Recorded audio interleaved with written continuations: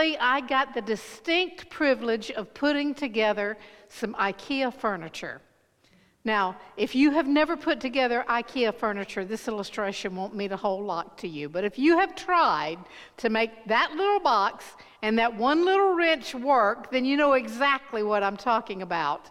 A friend of mine went to IKEA for the very first time, and she went upstairs to the showroom, got her cart, and she's walking around looking at all the great stuff. Everything's laid out just right.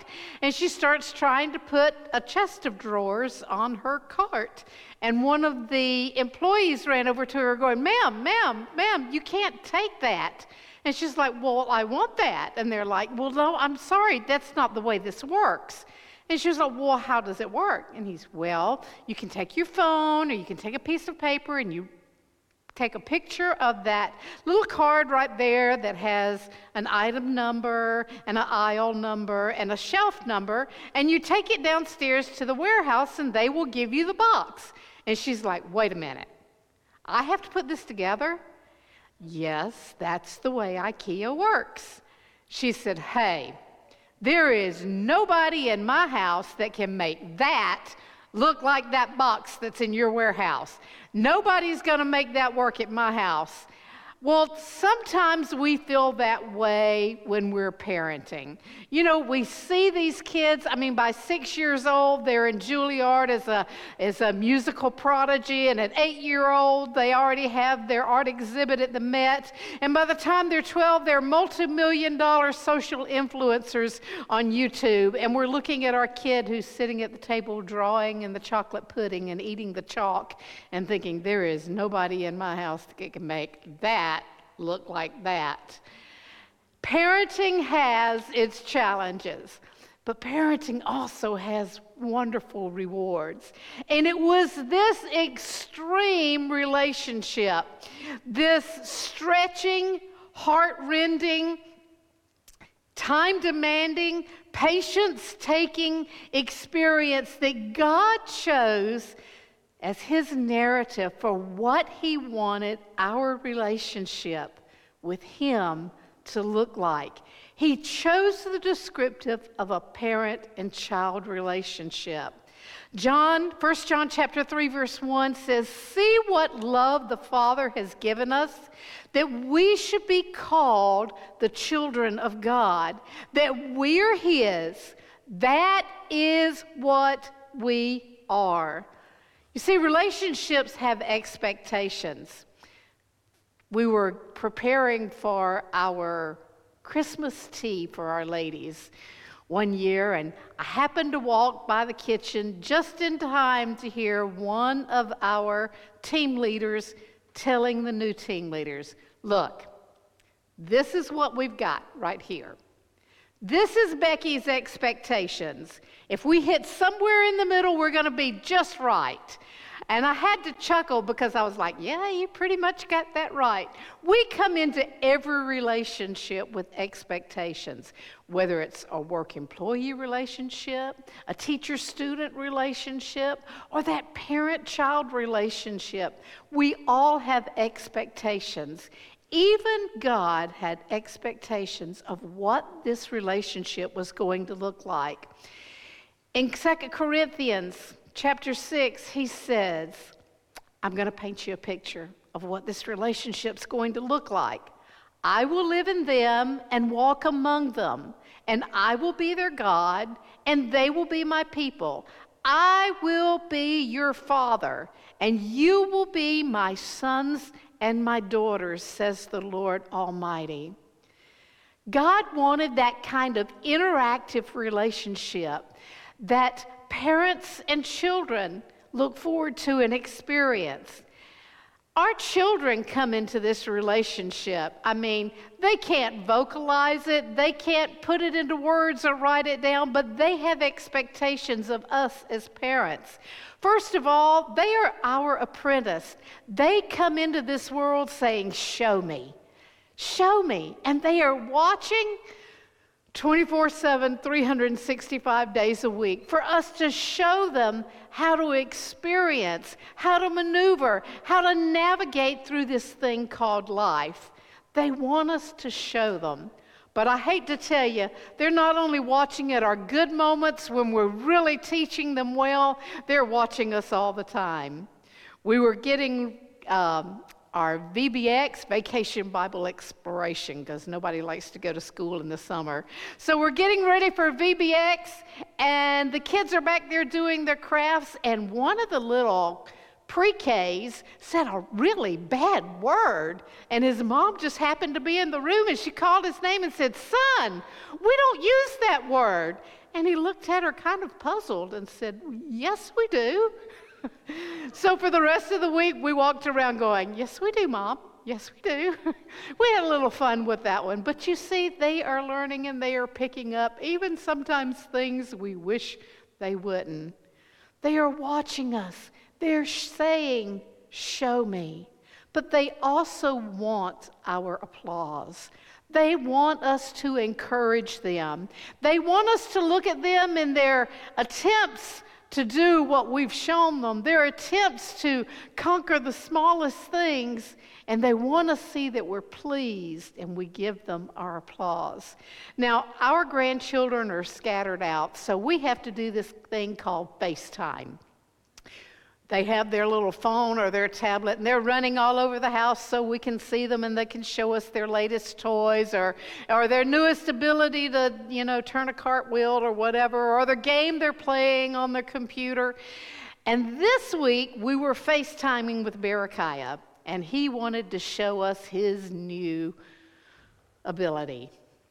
His parents have renovated a house, and they have worked on it for a long time, and they have nailed and painted and scrubbed and sanded, and he has watched. So we watched as Rebekah so skillfully took that nail and put it between his two fingers and took his hammer and successfully nailed it right into the middle of the coffee table. And we were going, "Good job, Bear, that's so good." And I knew his dad was going to come running in there in a minute going, "Okay, now we have a nail in the middle of the coffee table." They want our applause. He was so proud of himself because he'd showed us he could nail a nail like Dad. We hear the kids all the time. We hear them on the playground. We hear them at the school. We hear them in our own church going, "Look, Mom, look, Dad, look, watch. See what I can do." They want our applause because you see, our applause spurs them on to try something else, but they also want our affection and our love. They just need that hug. They need to know that that love for them is never going to change, is never going to stop, is never going to go away. They want to show us, they want our applause, and they want our affection. But as parents, we have some expectations too. We expect things from our kids and from this relationship. But I'm telling you, if you think you had children to be able to say, "There'll always be someone who will love me," well, they might love you, but they're not always going to like you. I can tell you that right now. They are going to be with us forever, and some days are going to be wonderful, and some days we're going to be standing there going, choke them now, let's get this over with. That expectation as a parent can often be daunting. What we want in response, that responsiveness we want from our children, is their love. My kids are so different. I've got 4 of them, and they are each as unique as their names. They are each individuals. I've got one that's an officer in the military, and he is by the book. This is the way it's done. He is obviously the firstborn. He's the authoritarian. He thinks we should go back to the Old Testament. The firstborn inherits everything, and tough luck for the rest of them. Well, then my second son is an architect, and he's the creative one. He's the one coming up with all of these things and putting them on paper and tweaking this and tweaking that and moving this here and that there. And Ben and Amy, they're just so different. We asked Chris a few months ago, I said, "Chris, I need you to start designing me a house." And he's like, "Sure, tell me what you want." And so I sent him pictures. I mean, he's got house plans, he's got barn dominiums, he's got all of these things that I just fell in love with. And so he's looking through them, and he called his dad. And he called me back, and he said, Mom, you and Dad need to talk. I was like, well, are we not on the same page? He said, Mom, you are not in the same book. He said, Dad wants a 700 square foot library, and you want a 700 square foot kitchen. And I'm like, we'll just put a cot in the middle, and we're good. And we were on very different pages. We still haven't resolved it. I'm still voting for the barn dominium, but I don't know. We came into this thing with expectations. But what we really want from our kids is we want the respect. We just want them to say, you know, I appreciate you, Mom and Dad. I respect you. I remember one time when my kids were all just about the point, they were hitting those teen years, and we were sitting right there on the second row. And they were at that point that, you know, Dad's up here preaching his heart out, and they are totally disengaged. They are like messing with each other, and they're not paying attention. And so, being a good mom, I leaned over and whispered into their ears, hey, pay attention. And someone sitting behind me, when I leaned back up, they tapped me on the shoulder and they said, it'll be okay, Mom. When they get about 24, you'll be smart again. And do you know what? They were right. Because when the kids got out of college and they're trying to get started in their life and they're trying to get their, you know, everything on the road, they're calling every day going, hey, Dad, you know, what do you think about this? I need to make this decision. What's your opinion? Hey, Mom, how do I do this? I'm the fixer, so they're calling me to fix things and him to give instructions. So they're calling us going, yep, they're about 24, we're smart again. But what we want from them, in all of their uniqueness, what we want from them is to achieve their best.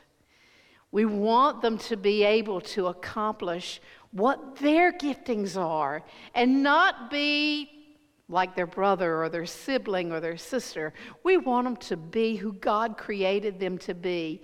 That reward, their accomplishment, is our reward as parents. God came into this relationship with expectations as well. He expects from us a perpetual relationship.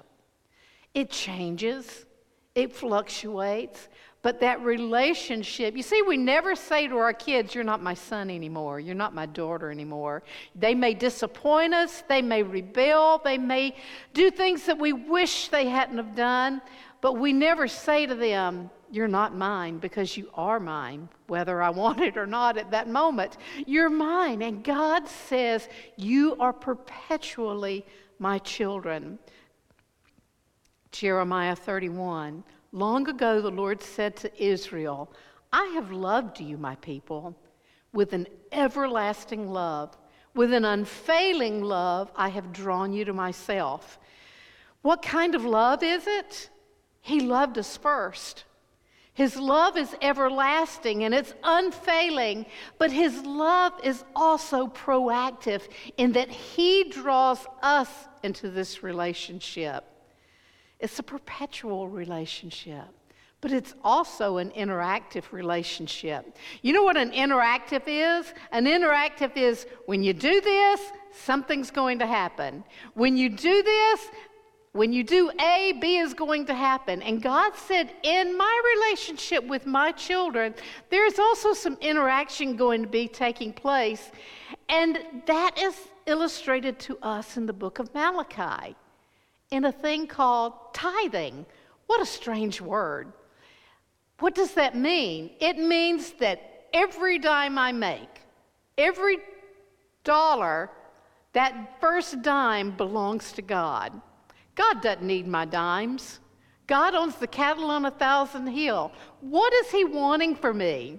He's wanting an interactive so that he can say to us, well, let's just read it. Bring the whole tithe into the storehouse that there may be food in my house. Test me in this, says the Lord Almighty, and see if I will not throw open the floodgates of heaven and pour out so much blessing that there will not be enough room to store it. God could just say, hey, everything I have is yours. But he said, hey, let's have a little interactive here. Because when we give, we open up a whole new level of our heart. We open our heart to be charitable. We open our heart to be sensitive to others around us. We open our hearts so that needs can be met for others, not because God needs our nickels and dimes, but because God needs to see our giving hearts. And God says, it's okay to test me. Now, I can tell you that there were times in our life, especially with 4 kids growing up, that things were tight. And sometimes things came along and you're thinking, God, I could really use that dime this week. I could really use, that extra money I would give my tithes. Maybe I can make it up later. But I could really use that because we got to buy soccer equipment. And how many of you know how much sporting equipment costs? But you do the obedient thing and you give. And I can tell you, I have dropped that envelope in the offering plate and said, okay, God, you got some soccer cleats to buy this week because they need them by Thursday and I don't have anything. And then on the way out the door from church, a friend walked up and said, aren't your kids playing soccer? Yeah. Why don't you come by my house? Because my boys have soccer shoes and soccer gear in every size. Come over and get it and take whatever you need, because if not, it's going to go to Goodwill. God answered my prayer. I gave. I tested him, and he responded. That interactive of saying, I want to bless you, but I want to know that you appreciate my blessing and that you want my blessing. There is a longing from God towards his children, a longing for us to reach our full potential. Romans 8:19 says that even creation waits in eager expectation for the children of God to be revealed. For you see, when we reach our potential, we open the doors around us, our home, our children, our community. The scripture says that even creation itself benefits when we are reaching for our full potential. Do we ever get there? No. I am imperfect. I need God's grace. I need his mercy. I need his forgiveness. I am imperfect in so many ways, but when God looks at me and looks at my heart, he sees the potential he put there, and that's the daughter he relates to. The only one that was perfect is my sibling, not my earthly siblings. Believe me, they were no more perfect than I was. But we have a perfect sibling in Jesus Christ who showed us what it was like to have the full potential of God the Father within him and to be perfectly obedient and perfectly responsive to the Father. And he shows us what that looks like through his life. Matthew 6:26, he tells us that we are valuable to God. Look at the birds of the field. They never sow, nor reap, nor gather into barns, yet your heavenly Father feeds them. Are you not more valuable than they? We want to be valued. And God is saying, look at the simplicity of nature. And if I provide, how much more value are you than all of those things? And Jesus showed us in his own life that we are valuable to the Father. He also showed us what God is like, because he says he embodied God himself in the fact that he said, if you've seen me, you've seen the Father. When you've seen me react to those around me, you've seen the Father's reaction. When you've seen me respond to a leper who nobody should touch, but I touched him anyway, you see how the Father responds to those that are in need, that are in desperation. When you see me and you see me draw away and pray and talk and have communion with the Father, you see the Father-Son relationship that God is wanting. You see, because you see me, you've seen the Father. And God is also very protective of his children. John 1:12 says, Matthew 26:53. Do you think I cannot call on my Father, and he will once put at my disposal more than 12 legions of angels? My kids have a nickname for me. I wish it was something sweet like Mommy or, Princess, or they call me a she-bear. Sometimes Andrew will call and he'll say, I need to talk to the she-bear for a minute. He's raising his own 3 boys. Why? Because I was protective of my kids. I hate to admit it, and I do apologize, but I have been known to grab a kid off the playground by his ear and drag him into the McDonald's restaurant and say, whose child is this? We need to talk. Why? Because that's my kid you just kicked off the slide. That's my child you just knocked down in the dirt, and somebody's going to hear about it. There is a protectiveness, and very honestly, I didn't expect that when I became a mom, but it comes up pretty fast. We protect our kids. How much more does our Father in heaven, that Jesus said, look, I'm not going to, but I know if I wanted to, all I have to do is ask the Father, and he's going to respond with legions of angels. And if you want to know what a legion is, that's a whole bunch. We also have rights as children of God, as his sons and his daughters. Everybody has rights these days. Everybody wants to tell you what their rights are. Everybody wants to tell you how you violated their rights. But we have the uniqueness of being called the children of God.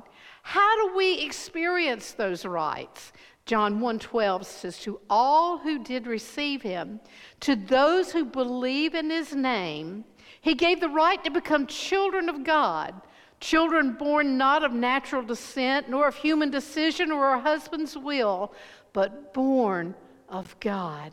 We have the right to call him Father. We have the right to expect that everything he has and everything that he showed us in that interactive with his perfect Son, Jesus, that we have the right to those same things. Now, you may be listening to me today and you may be thinking, you know what? My kids aren't like that. Our relationship isn't good. Maybe they're in rebellion. You may look at your relationship with your own parents and think, I didn't have that kind of relationship with my father. I don't have that kind of narrative in my life. But the perfect Father, God, created the perfect children in Adam and Eve and put them in a perfect environment in the Garden of Eden, and they still rebelled. But in their rebellion, God never left them. He never turned his back on them. He never deserted them.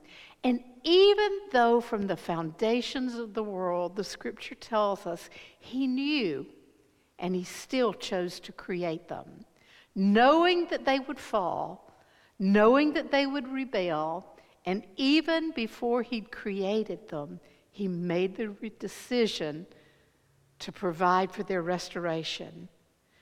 You see, we have a beautiful, beautiful privilege, a beautiful potential in front of us. For Jeremiah 29:11 says this about the heart of our Father. For I know the plans or the thoughts I have for you, declares the Lord. Plans to prosper you, not to harm you. Plans to give you hope and a future. When he looks at us, does he see our imperfections? Sure, he knows we're not perfect. That's why he provided grace and mercy and forgiveness. That's why Jesus had to come in the first place, so that that relationship could be restored. But God still says, I know my plans, I know my thoughts, and they're good. And they're directed at you. And the relationship that I want with you is that parent and child relationship, that I'm yours and you're mine. And if you haven't experienced that, it's really easy to get in to this family. Ask him. Believe him. And confess, God, I need you. Jesus, I need you to forgive me because I'm imperfect. And I want to be restored to this relationship that you have called the parent and child interactive.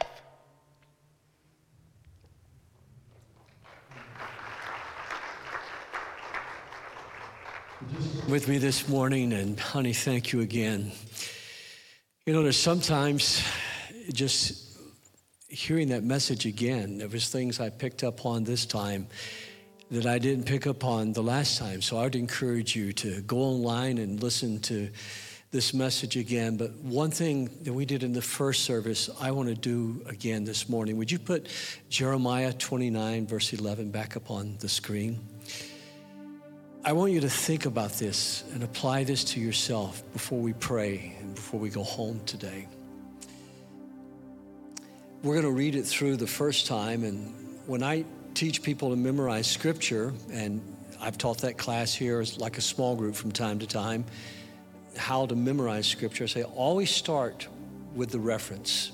So I would say Jeremiah 29:11, and then I'd read the verse, and then I'd end it by saying the verse again, Jeremiah 29:11. And you say, why? Because there are times in a conversation you not only want to be able to say the verse, but you want to tell somebody so they can look it up later where it's found at. If I want to go to your house, I need to do more than just be able to say, this is what your house looks like and this is who lives there. I need the address of that house. And so I want us this morning, let's just say it the first time together, and then we'll say it a little more thoughtfully the second time. Read it with me. Jeremiah 29:11. For I know the plans or thoughts I have for you, declares the Lord.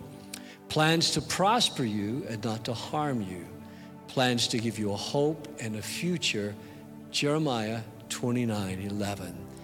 Now I want you to say it and really think about yourself this morning. This is what God intends for you to leave this church with today. Jeremiah 29:11. For I know the plans or thoughts I have for you, Debbie, for you, Kyle. God says, I know the plans, but I'm thinking about you. Declares, let's continue reading, declares the Lord. Now what's he going to do? Plans to prosper you, not to harm you, and to give you a hope and a future. Jeremiah 29:11. When I look at you, and I'm looking around this room, and I have different thoughts about all of you because of our interactions. I have different thoughts because of times we have spent together or time we haven't spent together. So I have unique thoughts about each of you. God has very unique thoughts about you. He knows you. He loves you. And as Becky said this morning in the message, it's with an everlasting love. So would you pray with me today? Father, when we stand in your presence like this, and we've heard a message not that just gives you thanks for our mothers, but Lord, we see the image of God in our mothers. For so many of us, it was our mothers who taught us to love you. It was our mothers who taught us to pray. It was our mothers who read your word to us. It was our mothers, Lord, who loved us, bathed us, corrected us, fed us, nurtured us. We thank you for that. But we remind ourselves it's the image of God in them. And Lord, today, Becky has reminded us this is how you love us. And so I thank you that your thoughts for each and every one of us are so unique according to Jeremiah 29 and verse 11. You have thoughts to bless us, to prosper us, to give us hope and to give us a future. And I pray if there's anyone watching online or here today that feels hopeless or feels like for whatever the reason, that God, they're distant from you or that you're distant for them, would you help them to understand and to do just what Becky said a moment ago, and that's ask you. Father, I pray that right now, each of us will surrender our lives to you. And if you've never done that before, or maybe you've drifted away from your commitment to faith in Christ, would you pray with me right now? You don't have to pray out loud, but just talk to the Lord in your mind and commit your life to him today. Say, Heavenly Father, thank you for loving me so much that you sent Jesus Christ to die for my sins, and by his blood to wash away my sins, and to give me a hope and a future. Lord, I just want to confess right now that I know you did that for me. So I'm asking you into my heart as my Lord and my Savior. And as much as I know how, I commit myself to you today. For it's in Jesus' holy name I pray. Amen, amen, and amen. Well, God bless you. I'm so glad you were here with us today. Becky's going to be at the back. Greet her. If you need prayer, Pastor Corey and I'll be down front, and we'll be happy to pray with you before you leave this morning. Have a happy Mother's Day. I believe there's a gift for you. Am I correct? A gift for the ladies in the back that Becky and them have prepared for you, and our ladies have prepared for you. May the Lord bless you with his peace. May the Lord prosper you. May the Lord make you always hopeful. And may you see a future that he has in store for you with his smile. God bless you. Go in peace today. Amen.